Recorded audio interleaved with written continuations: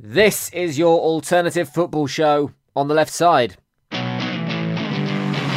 just trying to tiptoe his way through.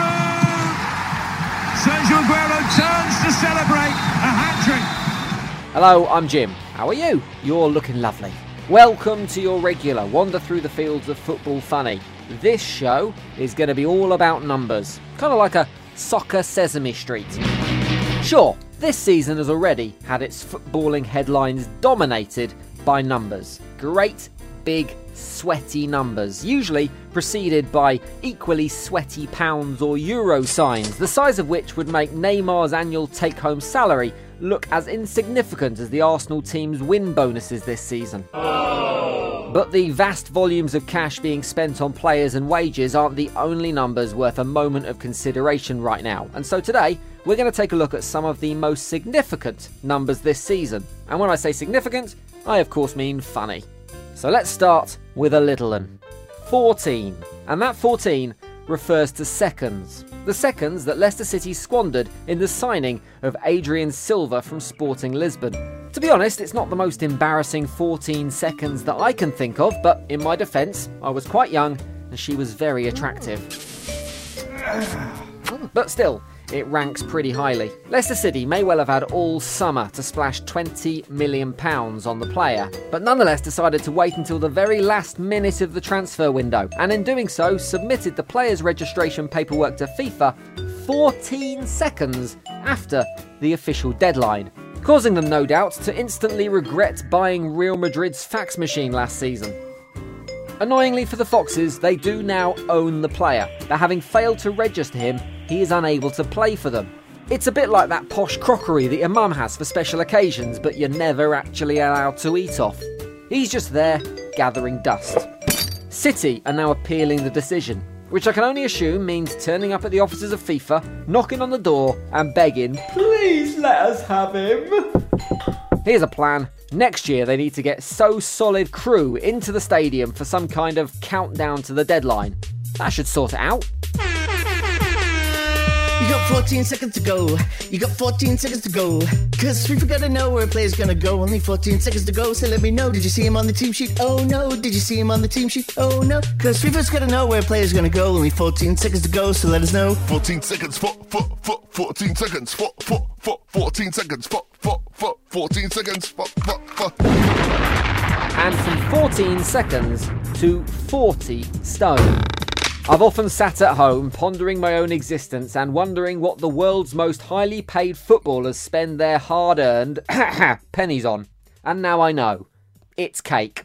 Carlos Tevez, who is currently winding out his football career over in China on a mere £634,000 a week, has recently been piling on the pounds around his waist and not just into his bank account. Forget about helicopters, hookers, hotels, suites and horses. The Argentinian is spending his hard-earned cash on hot roast beef sandwiches. Since his arrival at Shanghai Shenhua in March, Tevez has managed just 2 goals in 12 games, showing the kind of form that probably means West Ham will no doubt try and re-sign him in the January transfer window. Although he probably won't even get the chance to improve on that pathetic tally, with new head coach Wu Jinghai saying Tevez won't feature again until he loses some weight. I need to be responsible to the team and to the players. When you are on the pitch, if you can't play at 100%, then it is completely meaningless. Is that a bit racist? You know, the Mr. Chinaman voice? You sure? Alright then.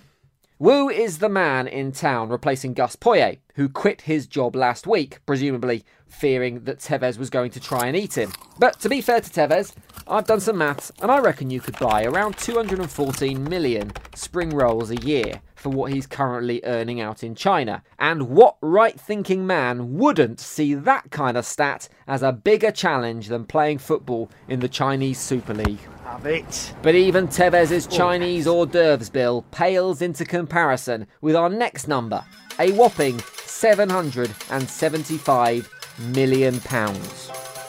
That is the current cost of Tevez's former employers, Manchester City's current squad, after the club have been on a spending spree over the last few seasons, similar to that of Colleen Rooney in Selfridges with the joint credit card this weekend. Research group CIES have worked out that City's current crop of superstars cost just £3 million more than that of fellow natural resources funded footballers PSG. No wonder Pep Guardiola couldn't afford Johnny Evans. It's the kind of spending that no doubt will prompt their red neighbours to go down the route of saying something like, All that spending and they still can't fill a stadium. Call yourselves a big club.